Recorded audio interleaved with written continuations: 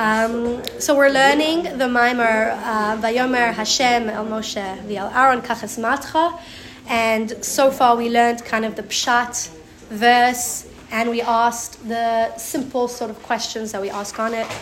These questions that we brought up, for example, why did the miracle look the way that it did? Why was this the opening miracle and sign before all of the 10 Makkahs? These are questions that have been asked many, many times before. The Alter Rebbe is not asking anything original. The reason he's asking them is because we're trying to understand the answers according to Chassidus. And again, as is typical, we can't just jump straight to the answer because we wouldn't understand what it meant. First, we need to preface with certain concepts, understand what they are, and then we're going to see how these questions are answered by the Alter Rebbe according to Chassidus.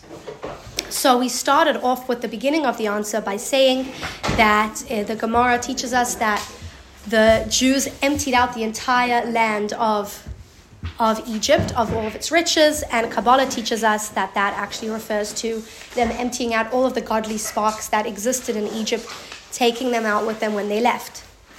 And so now we're going to be discussing a little bit about these sparks. What do we mean when we say godly sparks that were found in Egypt? What are we talking about? So we need a little bit of an introduction to the world of Tohu. Those, again, who have been here, we have learned it, but it's always good to have a bit of a review. We're not going to do it at length, just a bit of an introduction because it comes up now. And again, to just give a bit of a broader perspective, if you see the term here, it's called transforming Kelipa by revealing its source. That's like the name that was given by the Chabad rabbi who makes these awesome copies for this mimer. We're going to try to understand what is Kelipa, what was the Kelipa, what was the shell and the covering over and the evil, even though Kelipa isn't evil, of Egypt, and how did we break it? So in order to understand what Kelipa is, we need to understand this concept called the world of Tohu. So Kabbalah teaches us that before this world as we know it, including the spiritual worlds as we know it, there was another world that existed before this world, and it's called the world of Tohu. Tohu means chaos. We call it the world of chaos. It existed on a very, very spiritual level before the concept of time. Okay, so there's opinions that say it lasted for 7,000 years, but there wasn't actually the concept of time. It was kind of a moment. The world, as we know, when we speak about the Sephiros, a sephira we call a light. The philosophers called sephiras the tools that God uses to create and run the world. A tool is something that you create. You create the tool in order to create the house that you want to build, right? So the tool is a creation. The philosophers see the sephiras as creations that God made in order to run and build the world.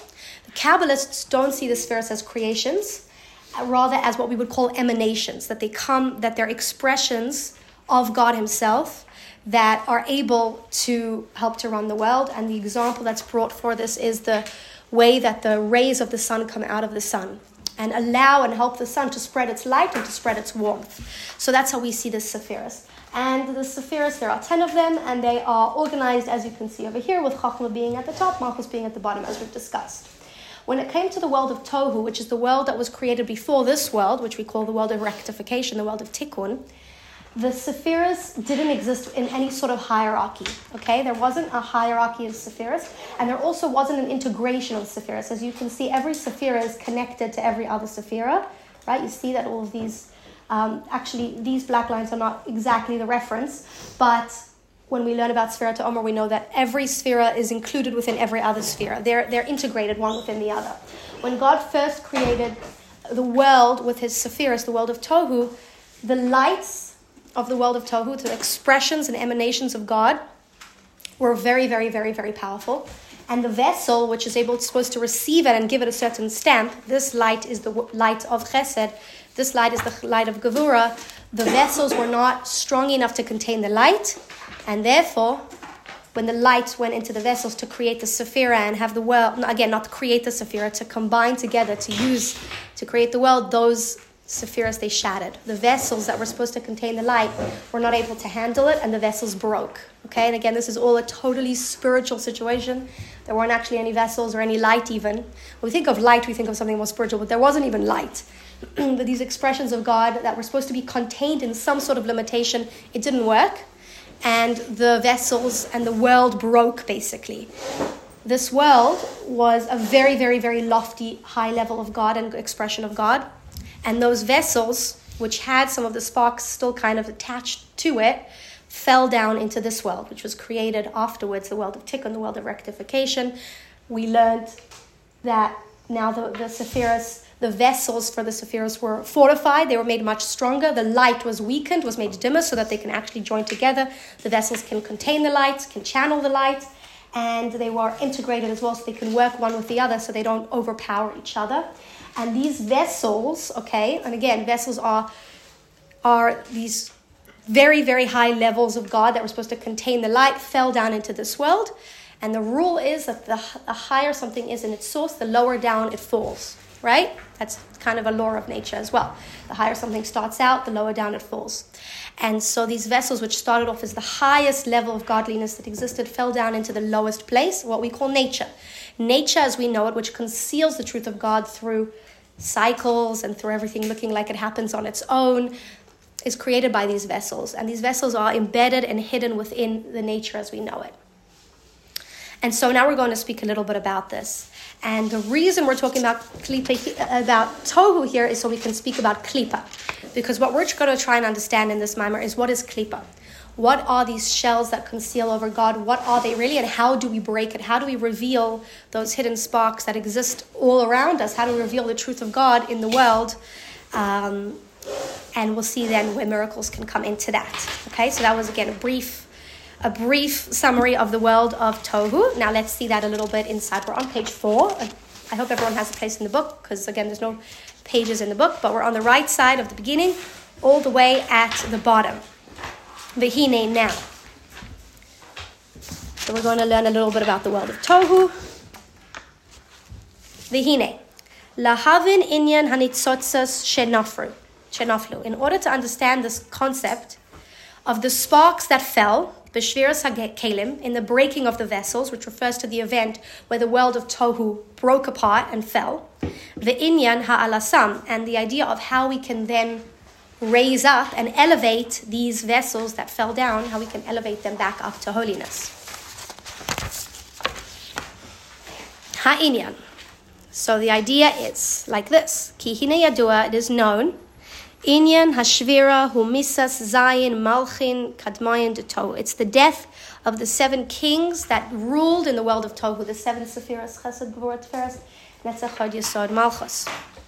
Shenishperu, that broke, v'naflu lamata, and they fell down below, labria yetzira asiya, to the lower worlds, the worlds that we call tikkun, the world of rectification, b'vchinas haklipos, and it fell into the realm which we call klipos, shells, the sitra achra, and the other side. When we say the other side, we mean anything that opposes or conceals or covers over the truth of God.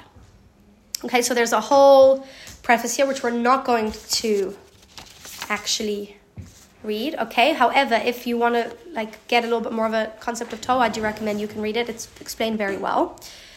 And now we're going to bring an example for this idea, because from now, we're going to be trying to understand the nature of Kelipa, so we can then understand how we can actually break the Kelipa or transform the Kelipa in order to reveal God. Bahainu. So we have an example, Kamal Derech Mashal. We have an example for this idea of these sparks falling into what we call Kelipa, into shells. Benishmas ha'adam, with the soul of a person. Okay. Shekodem ba laguf, before the soul of a person entered into the body. Haisabatela betachlis, it was completely absorbed lagabe oren sof, within God's infinite light, Baruch Hu, of God. K'moshe katuv, Chai Hashem asher amadati lefanav, Hashem lives as I stand before Him. So before the soul comes into our body, it's in an absolute state of subjugation and of unity and of absorption within Hashem's light. There isn't a feeling of separateness. The term that we would call this is bittul. Okay, bittul means that I don't feel my own sense, I don't feel my own ego right now. It's not getting in the way of the truth, which is that I'm one with God. The opposite of bittul is yeshus. Yesh means existence, but not only existence, independent existence. Existence as it feels separate from its source.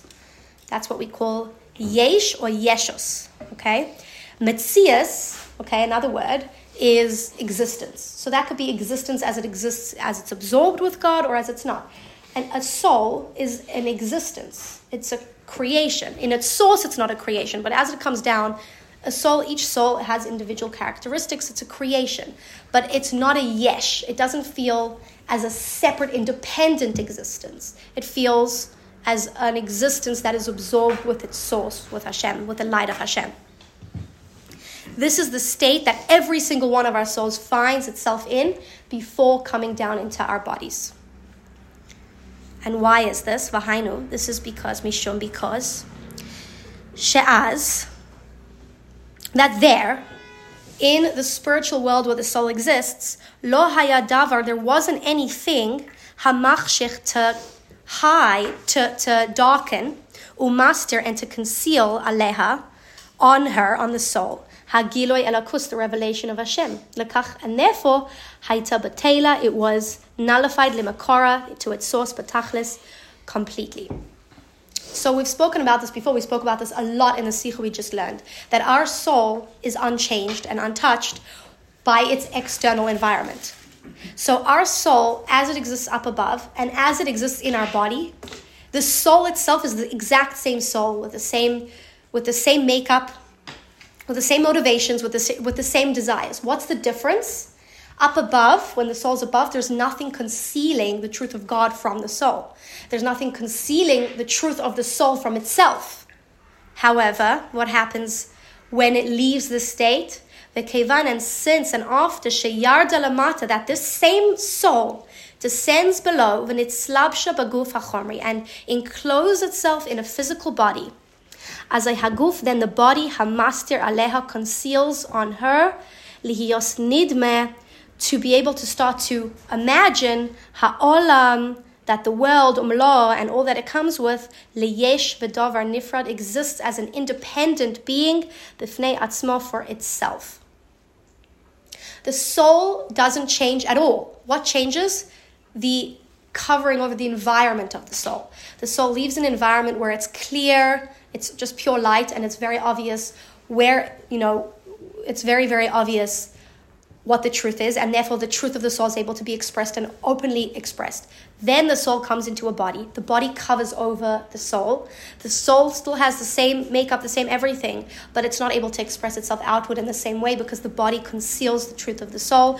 What does the body say? The world exists on its own. The world is a yesh, v'davar b'fnei atzmo. The world is an independent existence. Ve'ein ro'eh, and the body does not see b'chinas habitul, the constant state of total dependence, shel kol ha'olamot, of all of the worlds, legabe or en sof baruch hu, to God's light. The truth, and the soul knows this truth, is that absolutely everything is constantly dependent on God, right? We learned about the idea of yesh ma'ayin, that God is continuously bringing the world into being every single moment. The world is in a total state of dependence, but the body doesn't see that state of dependence. The body sees that the world is able to exist on its own, and it doesn't see this dependence on the infinite light of God, hu hamachaya, which is the life force, umahave, and that which gives existence, or tam tamid, to them constantly. So this is the example. This is the example for an idea that we say, oh, there's godliness that's trapped. What do we mean there's godliness that's trapped? There's godliness that fell. What does that mean? And the idea is that the truth of God and the ultimate expression of God, which is that everything depends on God and everything is God, fell and got covered over by a different truth. And that truth says, actually, the world exists on its own. The world does not need God. And the world is separate. V'kach al derech mashal. This is the analogy. Hu inyan shvirat hakelim, and we see the same idea with this concept of the breaking of the vessels. What happened with the breaking of the vessels? Shenaflu hanitzoitzin detayo, that the sparks of tohu fell. The emanations of light that reveal the truth of God and the truth of the word fell. And what happened when they fell? V'nislapshu b'klipos debria yasira asiya. They got enclosed in the klipas of the spiritual and physical worlds. And now we need to understand what is klipas, which we're going to explain. Does anyone know what klipa means? Also in modern Hebrew? Shell. A shell. And actually, there's a shell, like for example, if we say a shell that's on the beach, I just learned this word this week. I don't remember because Mosia came home with a book in Hebrew, and I read her all her Hebrew books in English because I don't let Hebrew, whatever. I'm like very pedantic about like Hebrew in my house. So I was like translating, and then there was a word and I didn't understand what it was, but it meant a shell, like a seashell. Totally different word. But Kelipa we use in modern Hebrew for peel, a peel, okay? Same idea, but actually like physically different. The peel of a fruit, the outside of a nut, for example, that we would call the Kelipa, and it's the same idea here. It's the thing that is not useful in and of itself. Its function is to cover over the precious thing that exists within it. Which the truth is a shell, a seashell, for example, does the same thing. It's protecting, at some point in time, it was protecting some sort of creature inside. And so the idea is that these sparks, these ultimate expressions of the truth of God that existed in the world of Tohu fell. They still are the same sparks, but now they are covered over with a covering, with a shell, with a peel, which we call Kelipa, which denies the truth of the spark that exists within it.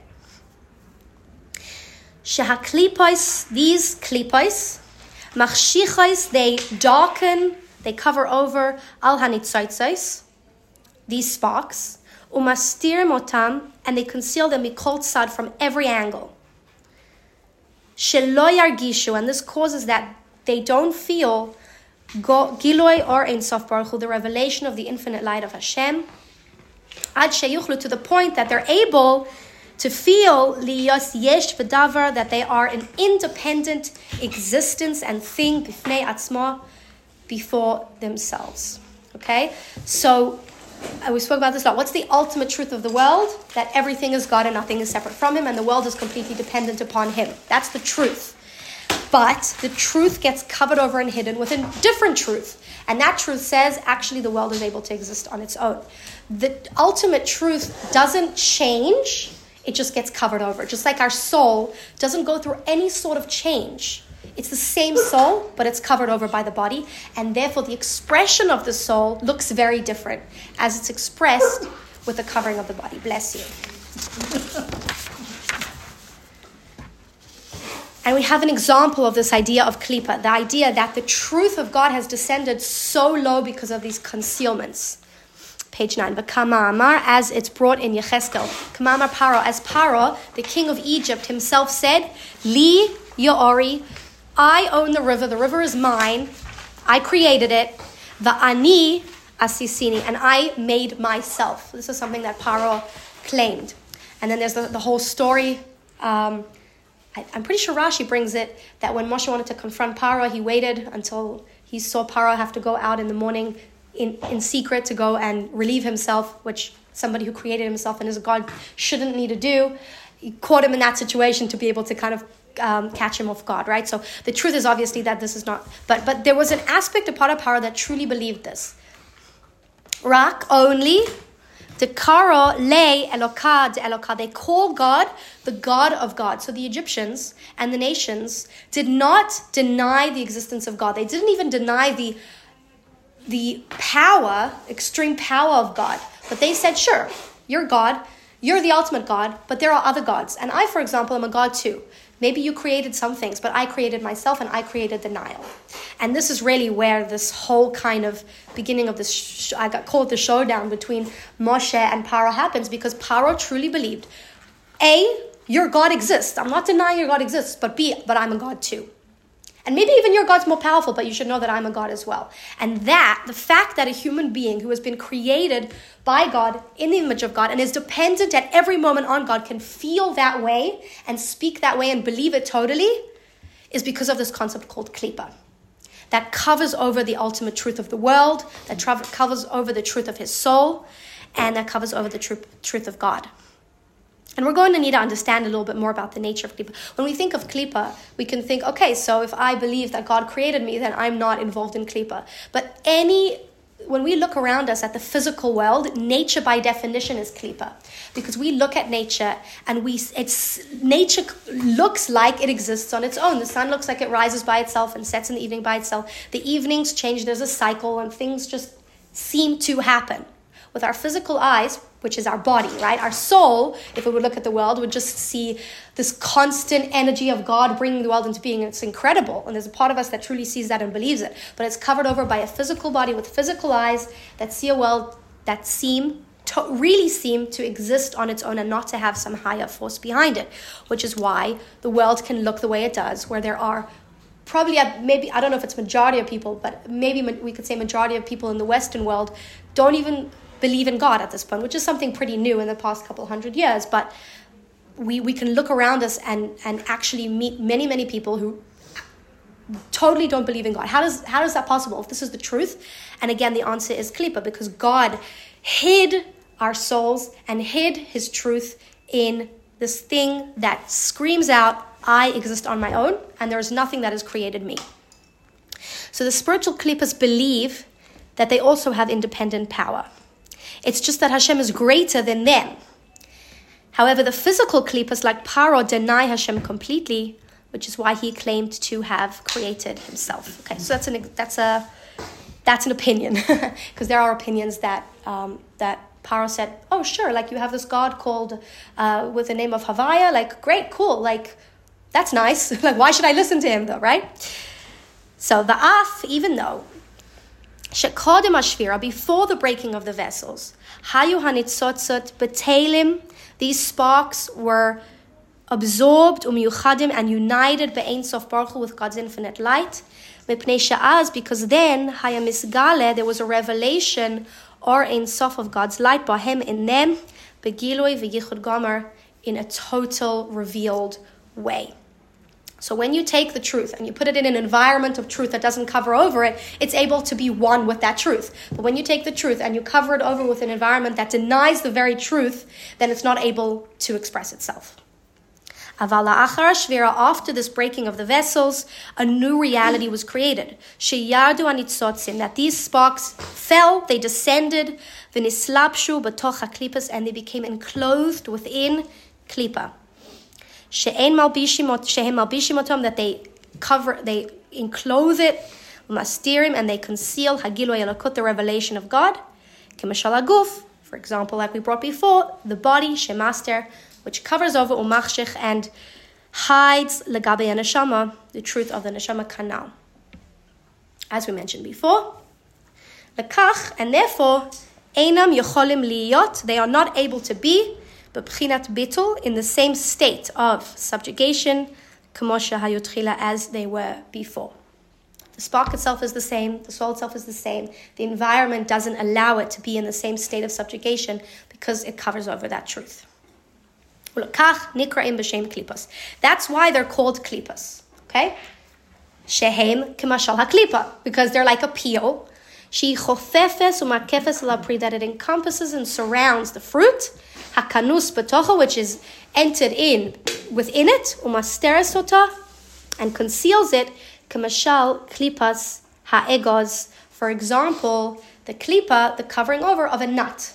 The covering over of a nut is considered to be the ultimate example because it really covers it over from every side.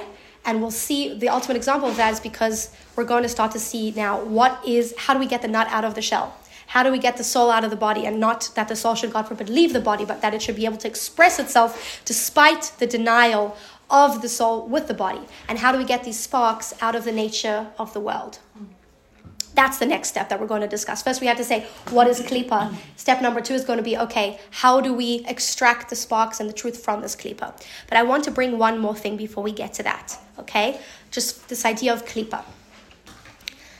We spoke about it a drop when we spoke about the impurity of the hands when we wake up in the morning, right? That when there's holiness, and then that holiness leaves, the Kelipa comes, right?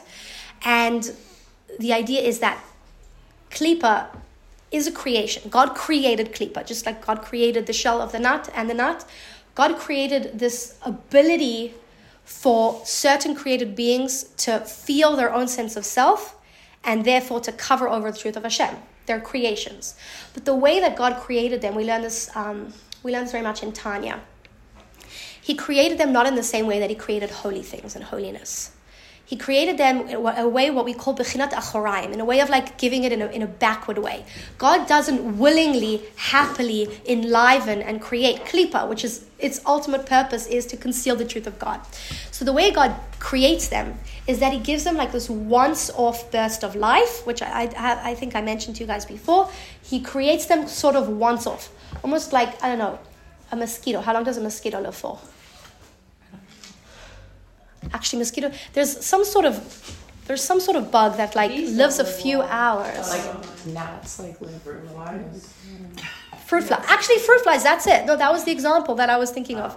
Thank you. No, fruit flies. Fruit flies. They like have like a few hours or something of life. Exactly. No, mosquitoes. I feel there's no way that mosquitoes live that short because I feel like it's the same mosquitoes that I'm always chasing. It's for sure not done. They seem to get bigger every time. Like a season, maybe? Like until it gets too cold for them, so they die or something? Who, the mosquitoes? Yeah, they seem, in the winter, they're still harassing my kids. I don't know. I'm not impressed with the mosquitoes in Israel. I feel like they're just hardy, you know. Chassidus says about a mosquito that's like the lowest form of creation because it takes. It takes blood, for example, and it doesn't give any waste. It doesn't give anything back to the world. Oh, it does. It's food for the birds. Mosquitoes are food for the birds? Yeah. Are you sure? Like I What? once heard that mosquitoes literally do nothing to society. Really? Yeah, well, that's what Chassidus says, that they take, right, and they don't give back. Yeah. Because when a bug or a creation gives back, it gives back in a way of its waste. It consumes, and then its waste actually adds to the ecosystem of the world. Or it gets eaten by something. But Right. So maybe birds eat mosquitoes. Yeah. How would? Or maybe it Yeah? was flies. Flies? Yeah, but flies also do produce waste. Unfortunately, that's why they're. Something must eat mosquitoes. Yeah. Right? My hands. I don't want to know. Yeah, people. That's why- Anyway, that's a totally side thing. But fruit flies is the example that I was thinking of. That they're created and they have a little bit of life and then they die. When I think of Kelipa, I think of fruit flies. That God gives it like this initial burst of life and that's it. It doesn't have like a system for sustaining itself. The only way. The Kelipa itself. So the Kelipa itself, on the one hand, it exists. But what of it exists? This is very interesting, okay?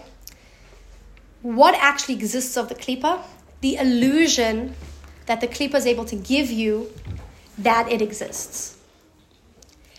Its ability, what exists of the Kelipa? Its ability to convince you of something. What is Kelipa? Okay? On the one hand, so let's start with this. What's the truth? What's the truth? Everything is God. Okay. So then we say, but there's this thing that exists that's called Kelipa. What is it really? First of all, everything is God. So it doesn't actually, if we're going to look at it like from this like very, very extreme perspective, it doesn't actually exist, but then we could say that none of us exist, and we're definitely not getting there because I don't know what to say about that. Don't ask me questions, please. Take that from a Kaufman. But the idea of Kelipa, okay, is the idea of a shell. The shell of a nut.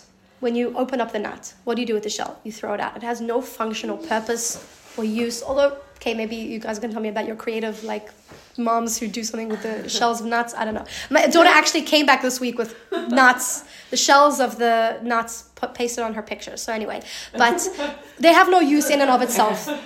So they don't usually have any use in and of itself. It's it. Their function is to cover over the fruit, and that's it. And that's the same thing with Kelipa. They don't have an existence in and of itself. Their only existence is their ability to convince you that they do exist, and is this illusion that they create that the world is independent and separate from the truth of God. Its power to convince you of how real it is, even though it doesn't actually exist, is its only power. But wait, the shells for the fruits and whatever, I'm just thinking like of this example. Isn't it that they protect the actual, fruit from like getting, Yes, absolutely, yes. When it's growing. Or whatever, Yeah. Yeah. Everything. And for insects as well, they have all this like shells that preserve them or whatever. I'm saying like Yeah. So there's purpose. So you're saying that there's a purpose to the to the I'm just but is there a thinking in this purpose shell, of I the understand the point, but no, let's add on to that because it's a very good question. Is the purpose of the shell anything for its own sake? You're saying it's there to protect the thing inside, right? Yeah. But what about for itself, for its own sake? Is there any advantage? Okay, now you can tell me about compost and all that. But but at the end of the day, the Kelipa is there to serve the thing inside, right? Mm-hmm. It's not the thing inside has all these different functions and uses and life and energy that it can sustain you with, but we don't eat peels. At the end of the day, we don't live off or nurtured from the peels. Right? So yes, any example that we'll bring is always going to have what we call a yotze dofen, an exception, right? If anyone learns Hebrew, by the way, like Hebrew, I remember learning it, there's a term called yotze dofen, exception, and the whole Hebrew is one big exception. Like when this is the rule, and you're like, oh, but what about this word, this word? Oh, that's an exception. So when it comes to examples, there's always going to be exceptions. We were talking about that with Bobby yesterday, because we were saying how, like, we don't understand how people teach Hebrew. It's like, I cannot explain to you half the things that I could just talk. Exactly. No, that's it. Like you can't. If you get stuck on the rules, you're gonna go crazy. Like the whole rule is an exception to the rule when it comes to learning Hebrew. It's very frustrating. As someone who had to learn Hebrew like from scratch, it's very annoying. And at the end of the day, you pick it up by just hearing people talk, and it becomes a hergel. Like I think English has, from what I understand, has more like rules and it sticks to them. Anyway, it shows about Israelis a little bit. Pardon? Halacha is like that. Halacha, it's also true, yeah. Like this is black and white except for this and that, 100%. You can do this. Exactly. This way you can't have this one, but you can do it for this one, but don't do 100%. So when it comes to examples, let's put it that way. There's always going to be the exception in the example. This kind of reminded me of like what we were saying about new science, how like they're only existing to like kind of prove to us, like they're not actually existent, they're just there. Yes. So an Nisayan would be the extreme end of Kelipa. So there's levels of Kelipa and how much it conceals. The more it conceals, the truth is the more it looks like it conceals, the less it actually exists. But yes, so the extreme end of that would be the tests that we said exist only for us to be able to say you don't actually exist. But Kelipa as a whole, it's its power of persuasion. That's what it is. That's what it is. And this is very, very, very important because when we speak about, well, how do we break the Kelipa? How do we confront the Kelipa? How do we extract the truth from a world that screams to us, I exist on my own? You have to know what you're dealing with. If the truth was, there's God, but there are also other gods, which is what the nations claim, right? And this is what Pharaoh claimed. There's God, but there's also other gods. There's God, but there's also Kelipa, and Kelipa is real, and maybe I should actually believe it and listen to it. We have a problem. But the truth really is, there's God, there's the truth, and there's the Kelipa that has a tremendous power of persuasion. If you think, about, when we think of Kelipa, sometimes we can think of negative things. Let's talk about anything that convinces us, this is the most important thing right now. There's nothing more important than this right now, okay? And it could literally be, I need to eat right now, right? But it can also just be like, I have to watch this movie tonight. Like, there's no way. Like, everyone's going, and it's this power that takes a hold of you that convinces you there's nothing more important than this right now. Yeah. The moment, as we're going to see, that you're able to say, the whole thing disappears. And we've seen that before, that like this, it's a buildup that comes inside of us. So Kelipa exists inside of us, okay? It's not just this outside thing. It's not just this Pharaoh far away, right? It builds up in us with this absolute conviction that this is real, okay? This is real. And when we believe it, it becomes even more real. The more we believe it, the more real it becomes. It is literally like peer pressure. We could call it peer pressure. But peer pressure? Oh. It's like this idea that it's convincing you that like this is what you need right now in order to be accepted or to have the thing that you need. Yeah. So it's a very interesting thing because again, Kelipa doesn't actually exist. It's not true that there's this thing that exists independent of God. We know that that's not true. So what is true about it? Its power to convince you of just how true it is. Okay? And this is an extremely important perspective to have when it comes to this because if we look at Kelipa according to the way that the world looks at Kelipa, right? The world says, this is the only life. This is it. So grab and take what you can while you can get it. If we look at the world that way, then that hold on us will be extremely powerful. We're not going to be able to find the God that exists totally hidden and covered over there. It's just going to build and build and build, and the darkness will just become more and more and stronger. So However, the moment that we can identify it for the truth of what it is, you are only what we would call an illusion. What's an illusion? It's like you don't exist, but you're convincing me that you exist. I think that's what an illusion is, right? It convinces you of something that's not actually true.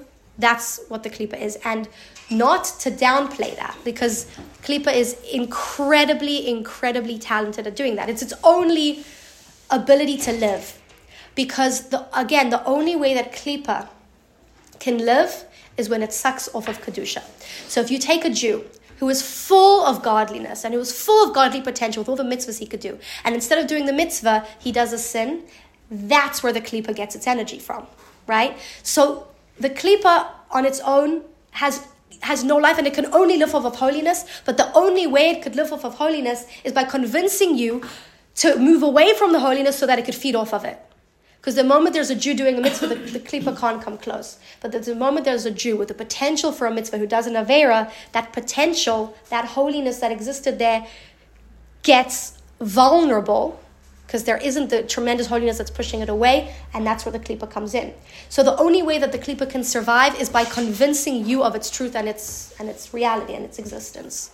And so step number 2 now of the Maimer from Ve'ein Trufa Lahotzi Apri on page 10 is going to be, how do we extract the godliness? How do we fight the Kelipa? And again, this is going to be within the larger context of the Kelipa of Mitzrayim. How do we extract the godliness that was hidden within Egypt? And the answer is going to be that the only way to do it is by breaking the Kelipa. It's so interesting. It's like the way that it's created is the way that you just made it. That's so interesting, that the breaking of the vessels. Yeah. I literally never thought of that before. So cool. That the vessels broke, which enabled Kelipa to exist, and now we have to break the Kelipa in order to get back. Yeah. Very interesting. I literally never thought of that. So we're going to go along now with the same example of a fruit in order to start to understand the next step of how do we extract the Jews out of Egypt, but we're going to see it's not actually just the Jews, but the sparks, and how do we extract the godliness from the Kelipa. So Ve'ein Trufa 10. There is no remedy, there's no cure, lahotzi apri, to extract the fruit. And again, think of a nut. Ki'im al yadei shviras haklipa, without first breaking the shell or the peel. It is not possible to get the thing that sustains you, that gives you life, the fruit, the food that exists inside, without first breaking the peel. V'kach, and so too, kedei lahotzi nitzotze hakdusha, in order to extract the sparks of holiness, Mahaklipos, from the klipas hamastirim aleim, which cover up and conceal them, hayatzarch, it was necessary lios shviras haklipos, to break the klipas. And this is so cool, shviras hakelim, which goes into shviras haklipas. And now, tomorrow, we're going to continue with the connection between miracles and breaking the klipas. That actually the miracles are that which shook Egypt out of its ruse and out of its false conviction. And it's what shakes us sometimes out of that as well. The only way to break the Kelipa, and this is one opinion, there's other opinions in different places of Chassidus, how you work with the Kelipa. Sometimes you need to convince it, sometimes you need to work with it, but in this case, the way that we reveal the spark is by breaking the Kelipa. And we're going to see that the way that we do that, and that God did that, was through miracles specifically. So we will continue tomorrow, please God, with that, with seeing where the miracles fall into this to this picture. Any questions or comments on what we said today? Yeah. Who conceptualized like Kelipa? It's Kabbalah. And It's all. Where's Kabbalah? Like, where does it come from? Like, who? So Rabbi Shimon Bar Yochai, we could say, is like one of the. Have you heard of Rabbi Shimon Bar Yochai? He was Tana in the time of the Romans, around the time where they destroyed the temple, and he's the one who ended up running away to a cave. He had to run away from persecution, and he wrote the Zohar. Have you heard of the Zohar? Like this, when we speak about Kabbalah, the main text and work of Kabbalah would be the Zohar, which was actually only discovered a couple of 100 years ago, but it was written over 2,000 years ago and passed down by the elite from generation to generation. Most Jews didn't even know that it existed, this whole form of Kabbalah, until they discovered the Zohar, and it started to be then the birth of what we call Mekubalim, those who dedicated their life to the study of Kabbalah, and then the dissemination and the teaching of Kabbalah came about a couple hundred years ago. And so these concepts of Kelipa and what we call Sitra Achra, and understanding these negative forces and energies and what they are and what their levels are, would be sourced in Kabbalah, and then Hasidus kind of sources from Kabbalah opens it up. Any concept in Kabbalah is sourced in the written Torah, however. There's no such thing as, Kabbalah says it, but without it having a source in the written Torah, right? So the source for Kelipa we have all over the Torah, depending on what context we're talking about. But when we speak about the fact that when Adam ate from the tree of the knowledge of good and evil, which is the beginning of Kelipa, the knowledge of good and evil, that there is actually not everything is just good and pure, he realized that he was naked, and then God put clothing on him. And there's opinions that the clothing was made out of nails, which is the representation of Kelipa, the most dead part of the person, or of leaves. And that's the idea that he was covered over. Physically, God gave him a covering, because now this existence of Kelipa entered into the world. The idea of Paro claiming that he created the Nile is another. We have Kelipa is sourced in all different parts of Torah, but the concept as it exists on its own in its pure form of Kelipa was explained to us by Kabbalah, and now expounded upon by Hasidus. If that makes sense. Okay. I'll see you all. Have a great day.